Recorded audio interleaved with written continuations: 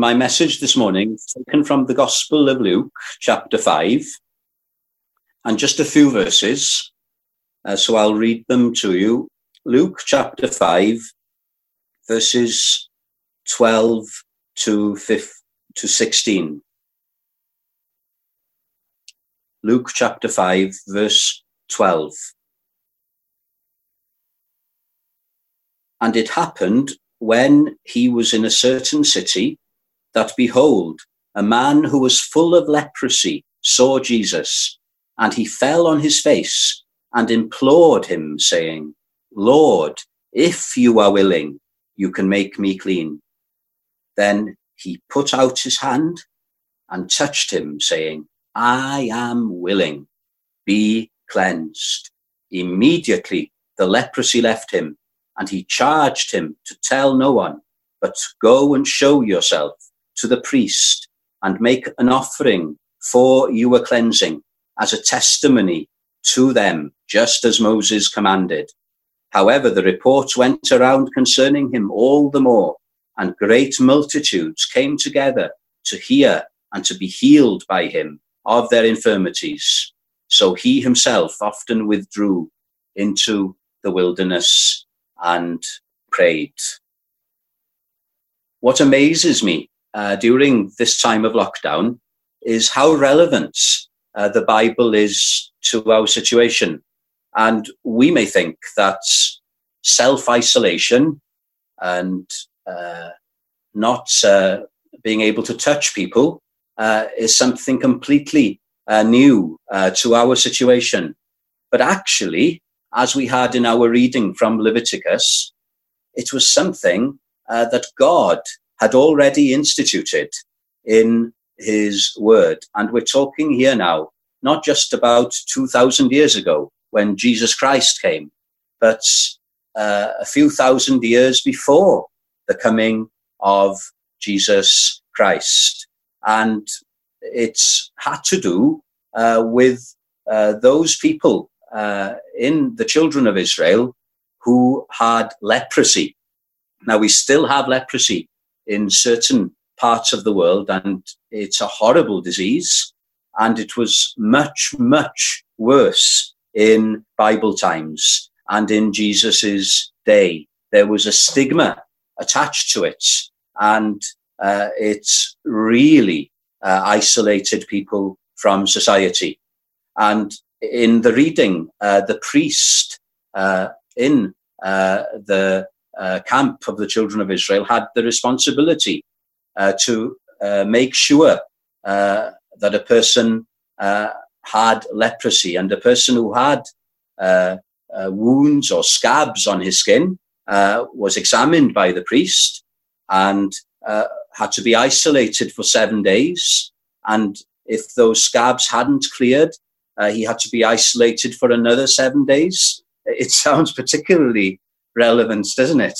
And if after 14 days they hadn't healed, and that the skin underneath was also affected, then to all intents and purposes they were declared leprous. And as I said, it was a shameful thing for a person to have. And what was worse wasn't so much the disease itself, which was very unpleasant. We'll come to that in a minute. But it was the fact that the person was pronounced unclean. Did you notice in the verse from chapter 13 of Leviticus? Once the person was pronounced a leper, he was also pronounced unclean, unclean, unclean. The person wasn't just to be self-isolated anymore, but the person was to be completely segregated, to live outside the camp, to not be able to attend the services in the tabernacle. And in Jesus's day, they were not allowed to go into the synagogue. They had to be behind a special screen. They were not to be touched by people. They were not able to see their families. So what the Bible is doing, as we looked at the plague a few weeks ago, what the Bible does, and this is why it's really relevant to you and to me, is it uses this terrible physical disease as a picture of a far worse condition, which of course is sin. Sin is like a spiritual leprosy. So all I want to do this morning is look to begin with at how sin is like leprosy. And of course, my message is about a leper that heard about Jesus coming to his town, and he went to Jesus. And it's interesting, he implored Jesus and prayed to be made clean, not just to be healed of the leprosy, notes, but to be cleansed. It was the stigma, that was the worst thing, this ceremonial uncleanness, the law of Moses, pronouncing him unfit. And that's what he wanted more than anything, to be made clean again. So let's look first at how leprosy is an illustration of the disease of sin. Now, we haven't got time to do this now, but if you look at the various tests in Leviticus 13, you can apply it to this spiritual disease of sin. Let me just go through a few things. Incidentally, Isaiah, in the first chapter of his prophecy, does make the comparison between leprosy and sin. So the first thing about leprosy is, obviously, even though it affects the skin and there are scabs and scars and parts of the skin become infected and fall off, it's more than skin deep. That's important. It's under the skin, really, even though the symptoms show themselves outwardly. And of course, that's even more true of the spiritual leprosy.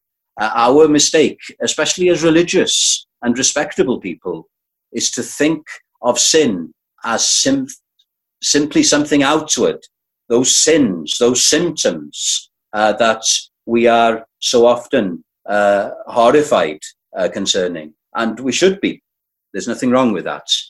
But as I said to the children, the essence of sin is it's under the skin, much deeper indeed than leprosy. It's the heart that is sinful.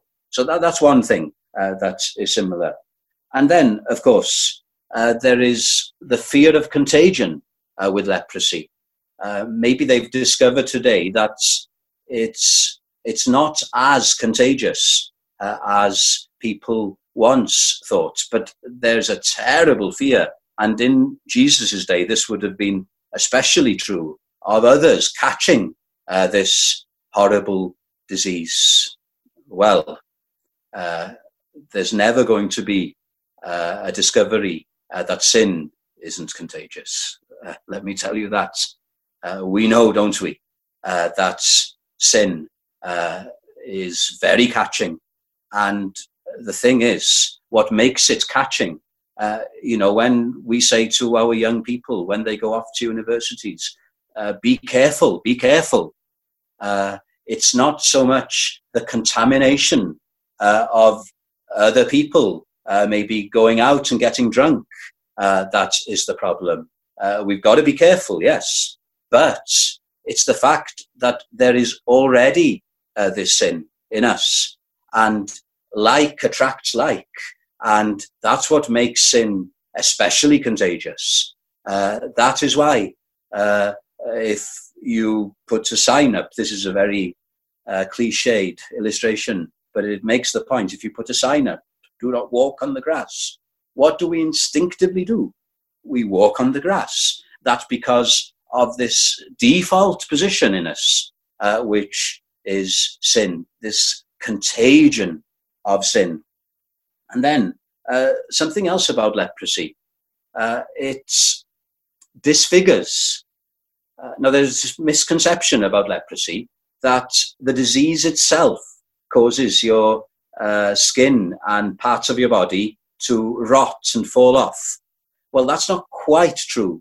what the leprosy does is attack the nerve endings so that people become numb.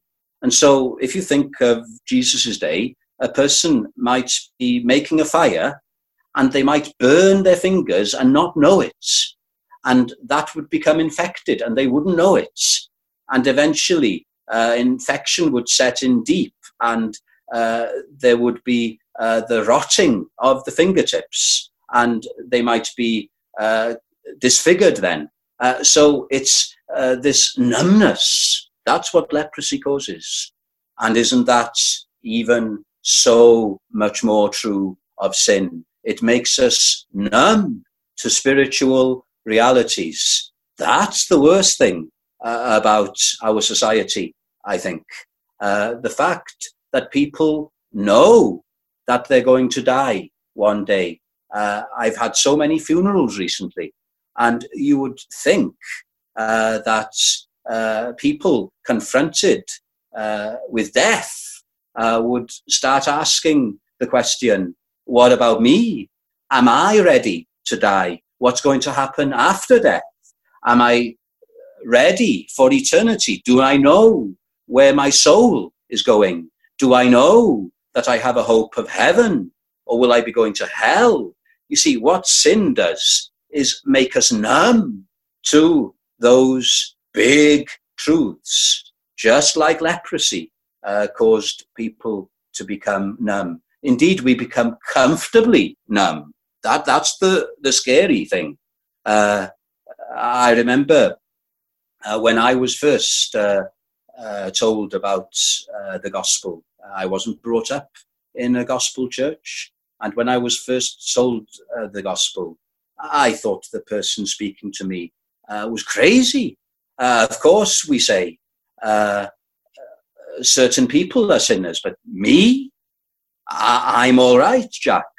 I don't need a savior. It's those people who are really sinners who need to be saved. Well, that's true, but it is also just as true of me and of you who are listening in.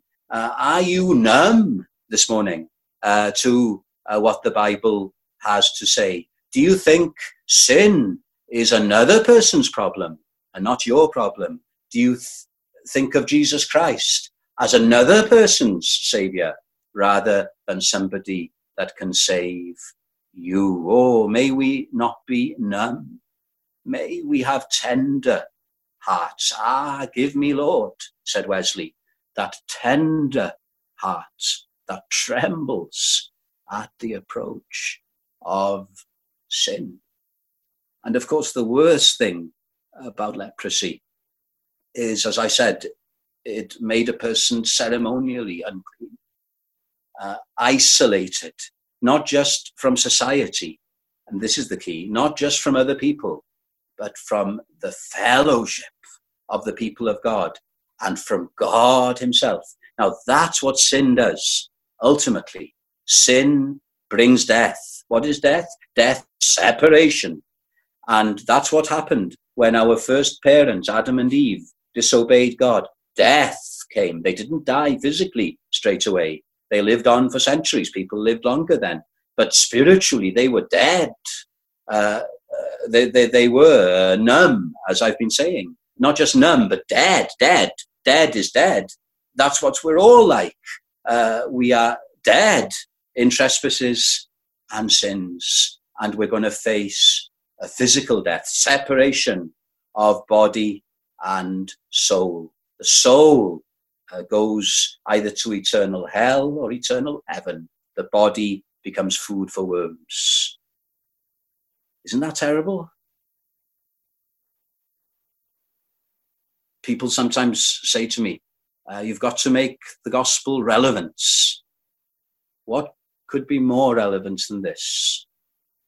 That we have to die, that we're already dead spiritually, and that if we continue like this, we are not right with God. God is angry with us, righteously angry, because we are impure, we are sinners. He is not. He must punish sin.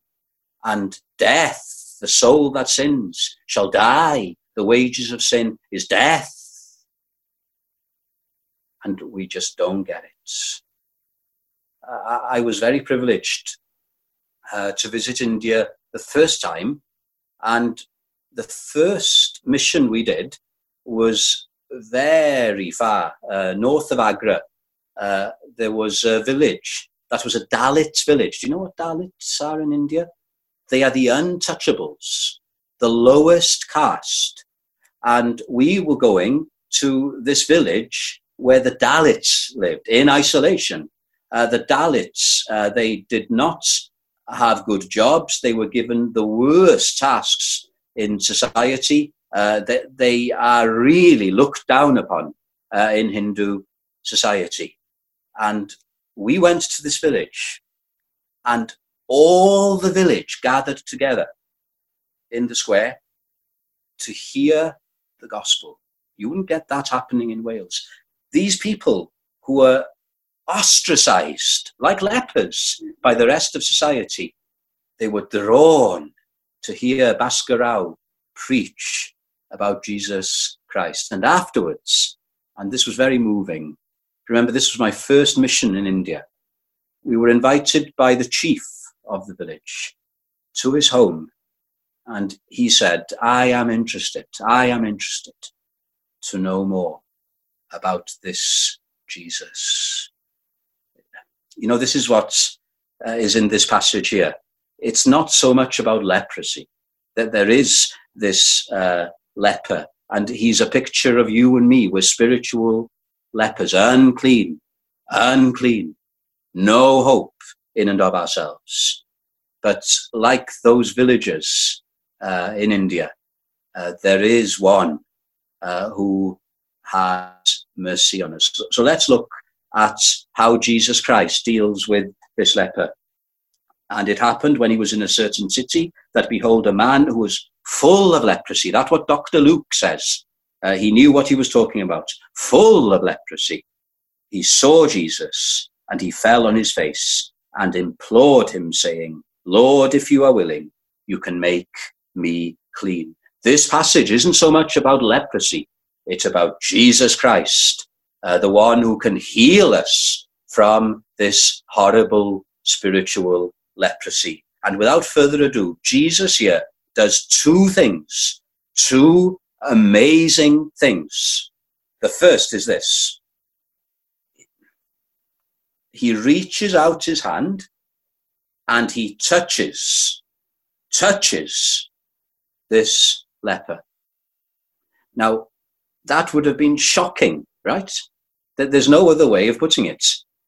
This man was ceremonially unclean.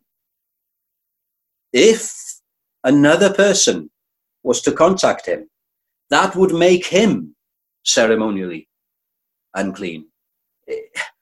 It was just something unheard of. And for Jesus Christ, this so-called great teacher, to do that, it was completely shocking. But you know what? This is the hope for you and for me, because Jesus didn't have to touch him.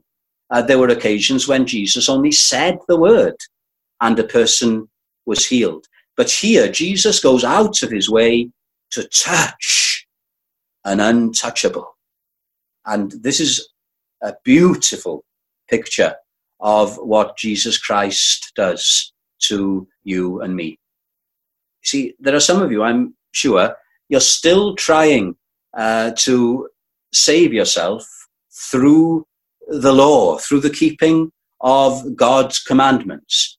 But the thing is, we're lepers, man, and we're unclean. It doesn't matter what we try to do. Even the tears of our repentance need to be cleansed. Everything about us is tainted. And the law, right? The law condemns. In the reading, if a person was found to be clean of leprosy, the law didn't condemn him. If a person was eventually healed of leprosy, the law then had a ritual where that person was pronounced clean. But what the law could not do was actually change that leper. It couldn't give hope to that leper. And, oh, my friend, the law can't save us. Only Jesus Christ can do it. What the law could not do, in that it was weak through the flesh, God did. That's the gospel. God did through the sending of his Son in the likeness of sinful flesh, and for sin, condemned sin in the flesh. And that is all made powerfully here in this reaching out of Jesus, touching this man. My friend, God in the gospel touches sinful humanity. A holy God comes from the purity of heaven and becomes a man. Bar sin. Jesus didn't become a sinner. He remained pure.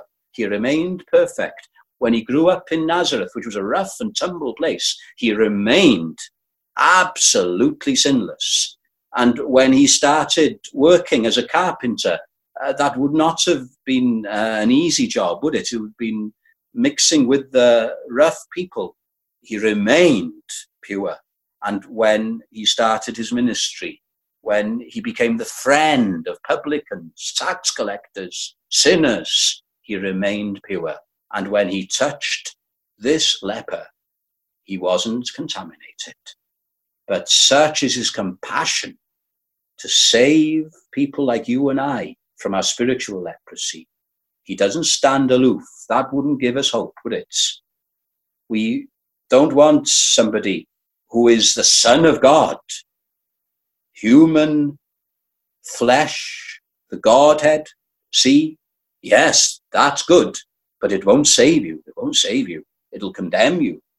What he does is touch sinful humanity. He did it by being born amongst us. He did it by dwelling amongst us. He did it by associating, not with the great and the good, not hobnobbing with the religious leaders, but mixing with the poor and the lowly and the offscouring of society. And he does it here by touching this man. What Jesus is saying, in effect, is, I'm taking upon myself your impurity. That's how I'm going to heal you. I'm going to take your leprosy upon myself, and I'm still going to remain uncontaminated. Now, I can't get my head around that, can you? Let me read some Calvin. He had a better mind than me. This is what Calvin said. There is such a purity in Christ. He absorbs all uncleanness and pollution. He does not contaminate himself by touching the leper, nor does he transgress the law. He stays whole, cleans all our dirt away, and pours upon us his own holiness. He could heal the leper by his word alone. He adds the contact of his hand to show his feeling of compassion. No wonder, since he willed to put on our flesh in order that he might cleanse us from all of our sin. And what Jesus did supremely in order to touch us in our uncleanness was to go to that cross, and there, for 3 hours, he who knew no sin became sin. He didn't become a sinner, but he was looked upon by his Father, by the Holy One, as the worst of sinners, because your sin and mine were all put on him. He took it all upon himself so that we might be forgiven and made clean. For God was in Christ, reconciling the world unto himself, not imputing their trespasses upon them. For he made him who knew no sin to be sin for us, so that we might be made the righteousness of God in him. What a wonderful message. Jesus Christ taking upon himself your sin and mine, the pure, dying in the place of the impure. Oh, what a hope, what a hope. Can I expand on this? This is why I read not just from Leviticus 13, but the 14th chapter of Leviticus, because there you had the ritual, the ceremony of the leper who had been healed. And I don't want to confuse any of you, but it's just useful to see what happens and how it applies to Jesus Christ. This man who was healed by Jesus was told, incidentally, to go to the priest. So this is what would have happened to this man. And he would have brought it home to him, I think, in a vivid way. So he would have gone to the priest, and the priest would have taken 2 birds. And one bird was put in a clay jar and killed under running water. What's that? What's that pointing to? Well, that's pointing to Jesus Christ, the incarnation, God in human flesh, the jar of clay, and then being killed is pointing to the cross. That's how a leper can be cleansed. That's how you and I are cleansed from sin. God coming down to deal with it and doing it by dying in our place. And then the other bird is stained with the blood. I don't know where the stain would have been put, but it would have been put somewhere on the bird. And he's then let loose. And we can think, can't we, of the man healed. As the bird is let loose, he can see the stain, he can see the mark. And then as the bird flies higher and higher, that mark is getting smaller and smaller until it eventually disappears. Wonderful. Do you know this chorus? Living, he loved me. Dying, he saved me. Buried, he carried my sins far away, far away. How far? How far? In the psalm I started the service with, later on it says, as far as the east is from the west, so far, my hands aren't long enough, so far has he separated our iniquities from us. It doesn't say as far as the north is from the south, because you've got a North Pole and a South Pole. So there is a finite distance between the North and the South Pole. There isn't a finite distance between the East and the West, because there's no East or West Pole. It's infinite. In other words, if Jesus Christ has borne our sin upon himself, it's gone forever. Praise God for such a gospel. And then something else that happened was a lamb was also sacrificed, and the blood of that lamb was put on the man that was healed. Let me get this right now. I've written it down. Blood was put on his ear, blood was put on his thumb, and blood was put on his toe. The ear shows that he's obeying, hearing the word of God. The thumb shows that he is putting into practice the word of God. The toe shows that he is now walking with God in his word. So you see, when we are cleansed by Jesus Christ, it's just not a matter of our sins being forgiven. It is that, and that's glorious. But we become new creatures. We are changed. And this is emphasized by the fact that oil was put on the blood as well. So the oil was put on the blood on the ear, the oil was put on the blood on the thumb, and the oil was put on the blood on the toe. The oil, oh, the Holy Spirit. We've been made new creations. We no longer want to live a life of sin. We now are free, yes, but free to follow our wonderful Savior. That's the touch of Jesus Christ.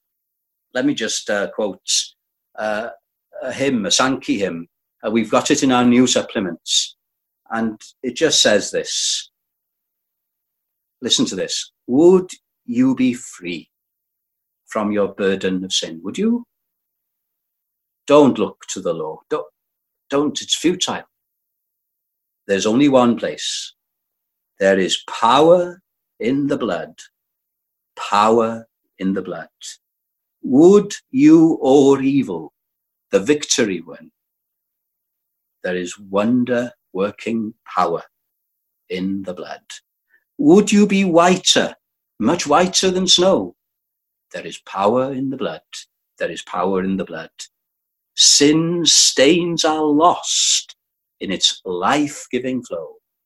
There is wonder-working power in the blood. So Jesus touches, and then he speaks. This poor man, I don't think he doubts Jesus' ability to heal him. He recognizes this is the Son of God incarnate. Nothing is too hard for the Lord. But we must remember, at this point, Jesus had healed all sorts of diseases. But this is the first indication of him healing a leper. And when you think of the stigma in society in Jesus' day against leprosy, I'm trying to think of an example from today. And it's not from today, but from the 80s. Those of you who were alive in the 80s, when the AIDS epidemic happened.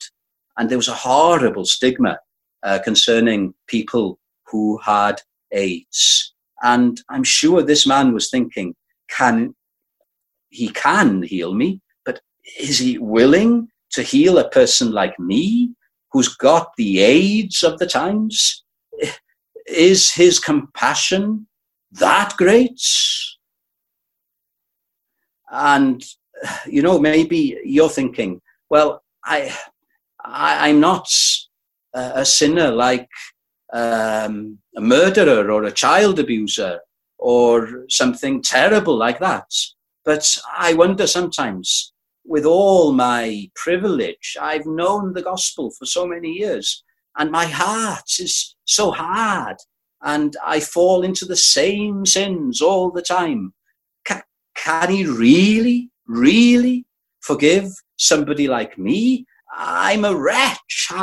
How can he? I know he's able, but I'm such a fake. Can he? Yes, but will he? That's the problem. Is that you a problem? You believe he can, but you're asking, will he? Will he? That's what this man is saying. Lord, if you are willing, if you are willing. What did Jesus say? Oh, what wonderful words to this man's ears. And they can be to your ears as well. I am willing. Actually, this is what I'm here for. I am most willing.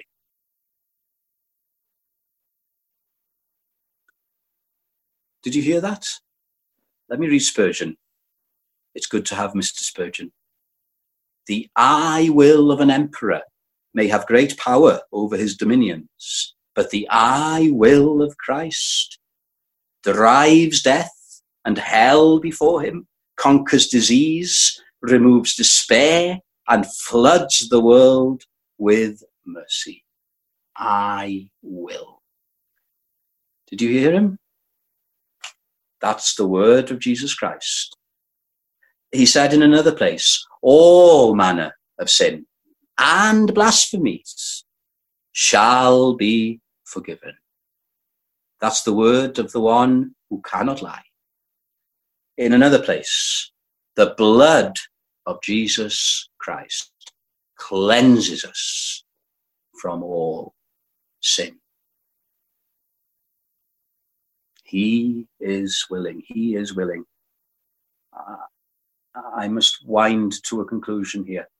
I was taking a funeral the other day, and it was a person I'd never met. And the people that gathered there, I did not know them from Adam. And I don't think they had any church background. And when you read verses from Scripture, it's like you are from another planet. And the poor man that had died was younger than me. That's always sobering when you take the funeral of a person that's younger than you. And he died an alcoholic. And yet, there's still a message of hope. Jesus Christ will save whoever. It doesn't matter how much they've been stigmatized by society. You know, Jesus Christ was so different from the religious leaders of his time. They stood aloof from the people. And yet Jesus, he didn't repel the people. The scribes and the Pharisees, they repelled the ordinary people. Jesus attracted them. They saw something in him that meant he's going to welcome me. He's going to forgive me. Yes, he forgives, not that we carry on in the path of sin. He says, neither do I condemn you. Go and sin no more. But Jesus is the friend of the stigmatized, the friend of sinners. Well, I just want to give you this anecdote as I begin to wind down. It's worth repeating. The Calvinistic Methodists, they were the denomination we came out of, and what Calvinistic Methodism stands for is wonderful. And there are many good Calvinistic Methodist churches around today. And in the 19th century, they were in the middle of that period at their height. And their greatest preacher was John Elias. And they were having a meeting. And in that meeting, the issue of drunkards came up. And they were talking about this, and they didn't know what to do. Elias shook himself. He got up. I feel within myself this minute, he cried, to offer them for sale by auction to whomsoever will take them, that they might not disturb us anymore. He's using his imagination. We're not very good at doing that today as preachers. Then at the top of his voice, with his arm outstretched, as if he held them in the palm of his hand, he shouted, who will take them? Who will take them? Churchmen, that's Anglicans. Will you take them? We, in our baptism, we have professed to renounce the devil and all his works. No, we cannot take them. Then after a moment's silence, independents, they would have been the nonconformists. Will you take them? What? We ages ago left the Church of England, which made them nonconformists, because of her corruption. No, we will not take them. Another interval of silence. Baptists, will you take them? We? Certainly not. We dip all our people in water as a sign that we take those who have been cleansed. No, we will not have them. Silence again. Wesleyans, that's Methodists. Will you take them? What? We? Good works is a matter of life with us. We do not want them. Then he stretched forth his arm once again, as if holding the poor drunkards in his hand, and once again at the top of his voice he shouted, who will take them? Who will take them? Who will take them?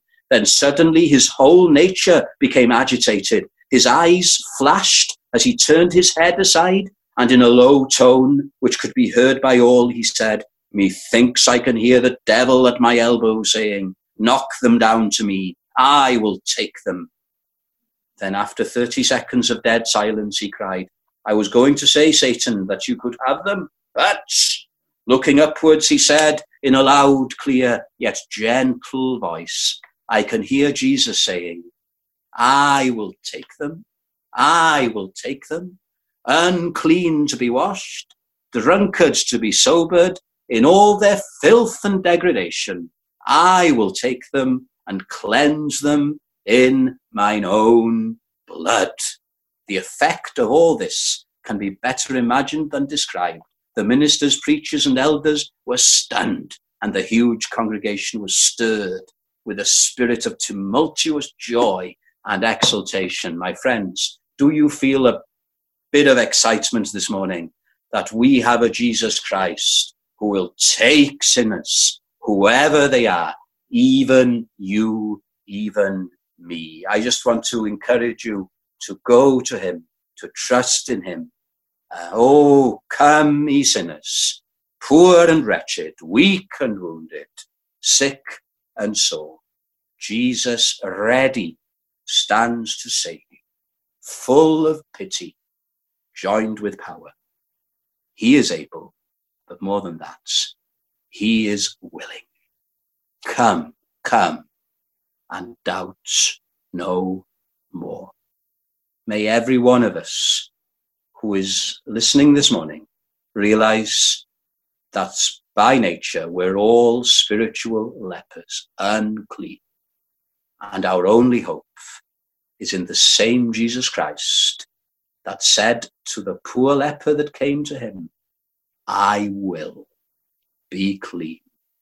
He touched lost humanity by taking our sins upon himself on the cross.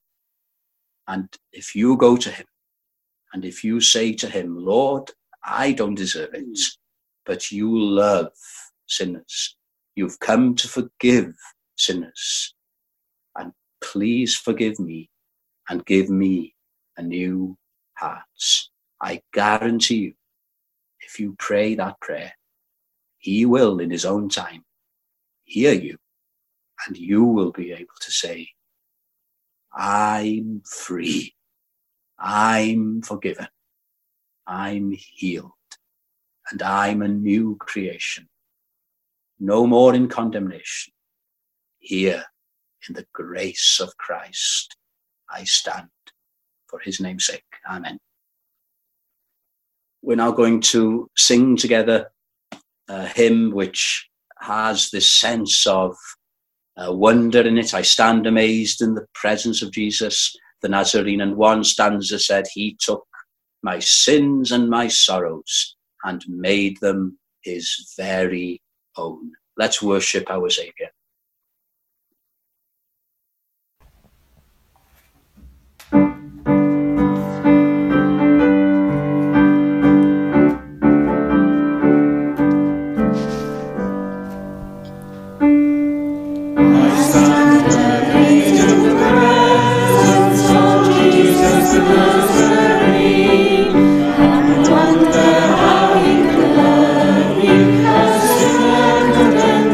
Clean.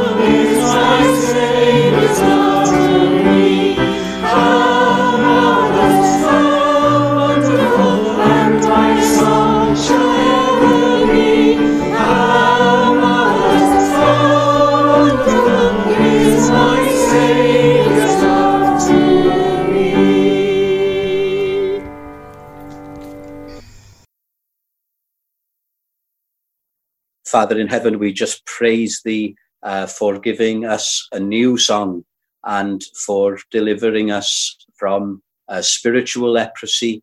And we thank thee that this song will never be stopped singing, and that even now some from our midst are standing with the throng in glory, praising the Lamb that was slain. And now may the grace of our Lord Jesus Christ and the love of God and the fellowship of the Holy Spirit be with us all, now and forever. Amen.